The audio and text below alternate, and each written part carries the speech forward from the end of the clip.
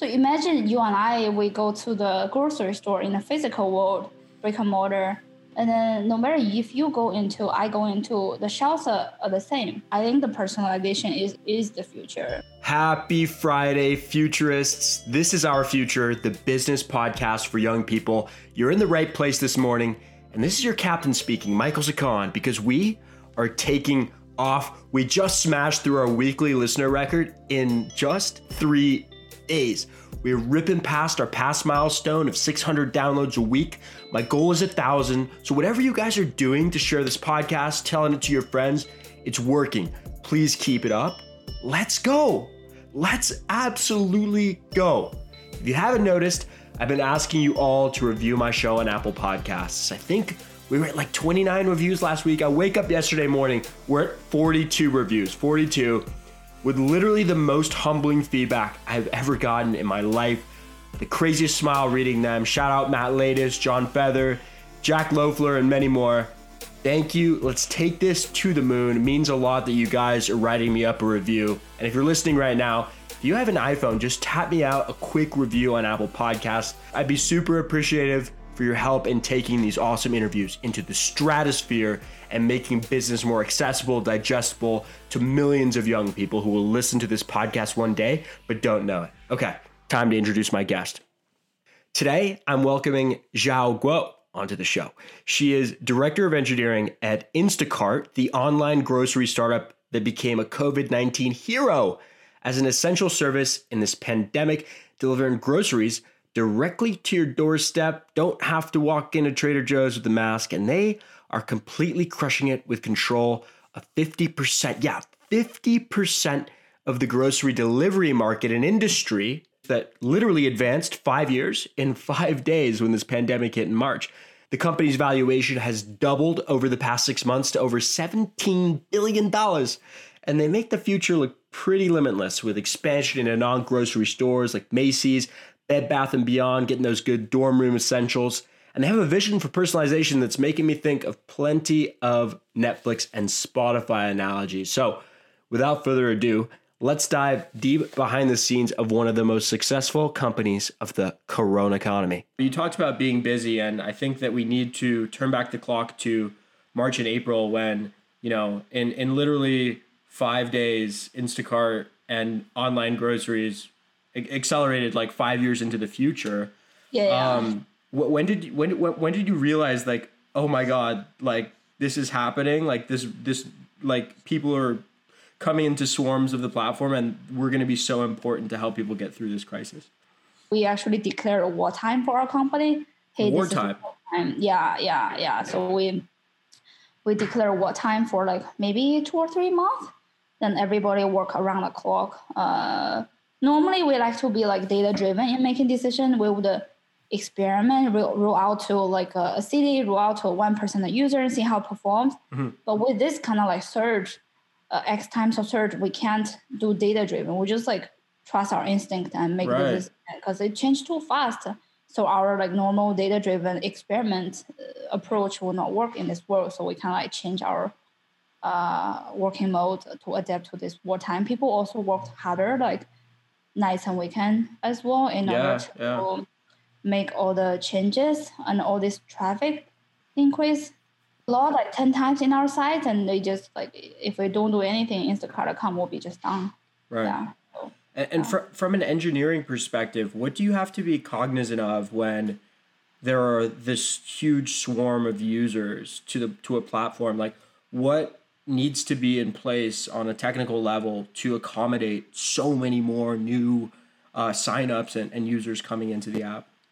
If you don't do anything, your database, the CPU is so hot that they can't handle it, even with like AWS's biggest server. So we will have to like shard our database either functional or horizontally to really spread the load so that people can still access our site. So that's one example on the engineering side. On the product side, there's a lot of new users coming in.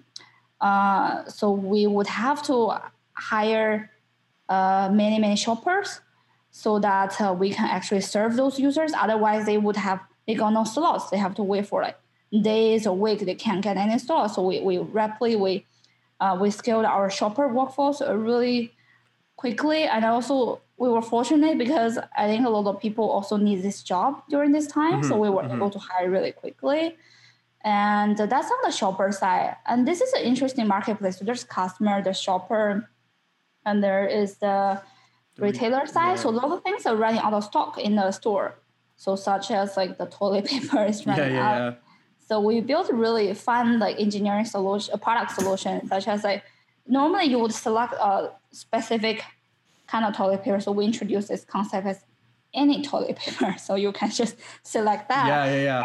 Yeah. So we built many like fun, creative like product solutions so that people can smooth out those product experiences. Also try to manage people's expectation. Hey, this is not your normal experience. So when you so be ready at home to select replacement. If this thing runs out, your shopper will contact you in your app so you can select any changes, and then as well as like things might run late. So we want to tell people once like we hire shoppers, we build also these solutions to smooth out the product experience. We'll tell people, hey, like come back, now the hours are normal, you can get it within 1 hour, you can get your thing, so that we constantly like talk to people to set expectation. Yeah, I think it's interesting how you raise the point of like the difference between business functions and engineering functions, because you know, for the business functions, like it's almost like, hey, like let's go get some customers, and then you're like, all right, we'll just pass it off, and the engineering team will figure out the platform. So I definitely understand that, and definitely wakes me up a bit as someone who would be more in a business function and is kind of more on that end of businesses. But something new at Instacart that I think you have shown yourself to be quite excited about, because I've been looking at your LinkedIn, but Instacart expanding into like non-grocery stores like Staples and Bed Bath & Beyond and Sephora. Like, how does that speak to, like, what are your thoughts on the company's ambition to like move out of groceries and into other elements of the retail experience? Yeah, I don't think we're moving out of grocery. Grocery is still our core, like most important thing of our company. What I view is like people have, we want to provide more value to the customer now, like people, especially right now, and people are at home. So we want to provide all the other like surroundings they need for their household. For example, like baby stuff, school stuff, office stuff. So I think it's a very natural thing. All the things that we are working on right now, they're kind of related to the grocery household essential stuff. Like, for example, beauty, skincare. Like, I think it's just natural to. The more we can offer to our customers, the happy they are, and also some people have a membership with us. We call it Express membership. People have the membership; they can get free shipping and other benefits. So if they already have a membership, then the more benefit we can offer that with that membership, the better. If they can also get all these things for free, shipping for free for their household, and the more value they have to stick with this membership. So I think it will help with the retention, customer loyalty as well. So that's what we are thinking. Yeah, it's cool. You can get other stuff delivered other than just, a groceries. You can, get like stuff for your office and whatnot because you're at home, right? So it's just about, I definitely see what you're saying about just adding more to like the scope of value the service provides. Another thing I think is really interesting about Instacart, and you touched on it at the beginning, is how data driven it is, and how you guys almost get this great deal of like omniscience and all knowing power into like what the country is eating at a certain time. And I thought it was interesting to see how, for example, like snacking habits changed at the start of this year's football season, like versus another one. What do you think about Instacart's advantage of just having a lot of data about consumer habits, and like, do you think that's an area that the business could actually expand off of and like kind of leveraging those insights to create even more value? Yeah, it's super interesting question. I thought about this. So imagine you and I, we go to the grocery store in the physical world, brick and mortar, and then no matter if I go into, the shelves are the same. They welcome us the same way. They are arranged the same. You can move it. Let's say if I like a vegetable and fruits, you like something else. I don't know what you like. Maybe you like cheese and wine, and then but they arrange the same. You can like you come in and I come in next, they rearrange the shelves for me. Whereas for Instacart, it's digital. We can do that. You come in, I come in. The shelves are different. Let's say I personally I don't like cheese, and then so that you don't have to show me this in the top shelves recommendation. So I think it's really powerful that we can arrange those shelves for depends on who comes in based on what they like, what we learned that they like. So which I think the personalization is the future, because like every people's taste is super personal. Like I'm sure like my basket is very different than yours. Is what we can do in this digital world, which I'm really excited about. Yeah. And that kind of even makes me think of like Netflix or Spotify, Yeah. and that they're curating, content for your entertainment diet. It's kind of the same with your real diet with Instacart. And then I think over the next few years, you guys will really like pin that down. Like, how do you create a recommendation system that, is giving people products that, that they would want to see and buy, and maybe not even bought before. But the reason I mentioned those two companies is, I was talking with the CFO of Spotify a week ago, and he mentioned how, Spotify is going up against, some of the biggest tech companies in the world, and so is Instacart, and you guys are comparatively much smaller. What do you think has enabled like Instacart to take on like Amazon and Walmart? I just think that's pretty like a crazy David and Goliath type situation. Why do you think that Instacart might actually have some advantages compared to these big, massive companies in doing what you guys have done? I think I don't know who told. I read some books or some people's talk, which I really like. Is like you should always like not look at competition. You should focus on like what the customer want to provide, what's the best for the customer. Really focus on that instead of like focus on competition, because that's the wrong thing to focus on. I totally agree with that. Grocery is a big market. So right now, there's still maybe like single digit of people who are online. There's still a lot of people who are offline. So the market is massive. It's $1 trillion market. So we're still only scratching the surface of it. It's going to be years for it to totally change, such as e-commerce in other industries before. So I'm not personally worried about it, because it's like a increasing market, and everybody who do well, who serve the customer well, will do well in there. In terms of our advantages, I think we are, in my mind, I think we're very focused. We only do this one thing and do it really well, and we have our best people in it. And then the typical thing was like smaller companies, we can make decisions faster, we can run faster. Our people like pretty motivated. We own this company kind of together. A lot of people are like shareholders of the company, so like people really go above and beyond. I think if you read what happened with our COVID, is we small companies that seize the crisis as opportunity to really like gain market share as well. So it is quite I think the execution really matters as well. Small companies has the advantage in here as well. So what I think is interesting is that you worked at Uber before Instacart, and those are both the gig economy companies, and both actually approach the kind of nature of gig work differently. For example, Instacart actually offers its shoppers the opportunity to become a full-time employee with the company, as opposed to Uber not doing that. Like, what do you think the difference in, what was it like going from Uber to Instacart, and how do those two companies look at the gig economy differently, if at all?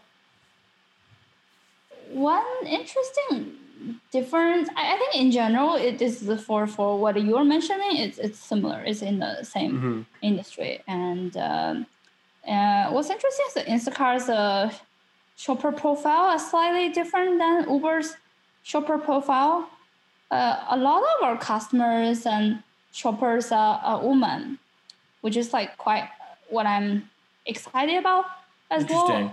Yeah, I think probably like more than half our shoppers are women, which was not the case for Uber drivers. I think Uber drivers were not heavily populated by women. I think because the job is kind of interesting. Like it's kind of shopping in the grocery stores, and then people get a little bit exercise there too. And then there's also two choices that people can choose. I actually have personally shopped in the stores too. You can either be a end-to-end shopper, which means you pick it at the store and then you deliver it.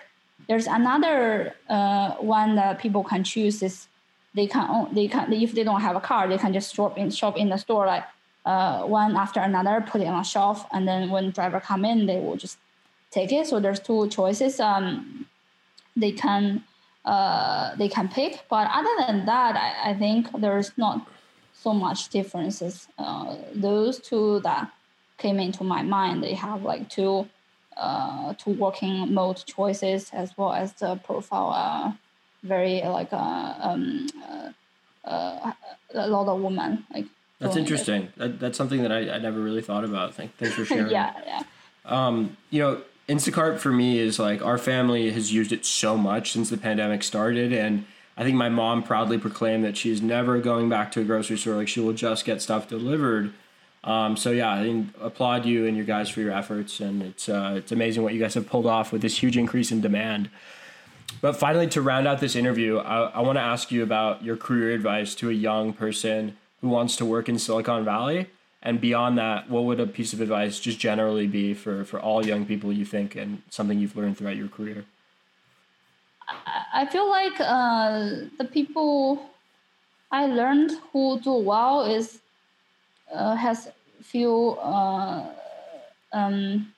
things in common. The first is they are really good at what they do, so they're really curious. They are like they learn everything. Like just keep on learning, because professional world is different than in school. A lot of things you learn in school might not be applicable, and there's still so much things to learn beyond your school. I think just keep on learning. Like always, I'm learning a lot of these like VPs, C-level people are learning. Like they do that. The world is changing. I think be able to learn fast, and have a curiosity, a learning attitude is the most important thing. Just never stop learning, and then don't be just limited to your job function. Like learn from all these people around you, even if it's not related to your current project, current task. That doesn't matter. I found people do better if they are more in general curious. Don't limit themselves in learning just on what's needed to accomplish their task. That's too limiting. Like think bigger, like learn more. The second thing is probably like have a very positive attitude towards life and towards everything. What I learned is people want to be with happy people.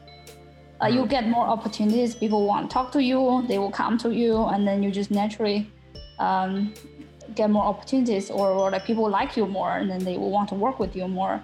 Ladies and gentlemen, that was Xiao Guo, Director of Engineering at Instacart, the king company of grocery delivery on the block. I love how Xiao ended with positivity. I think it's vital to be upbeat, optimistic, to inspire those around you with a really awesome, uplifting energy. And I hope you guys take it on board this weekend. Get some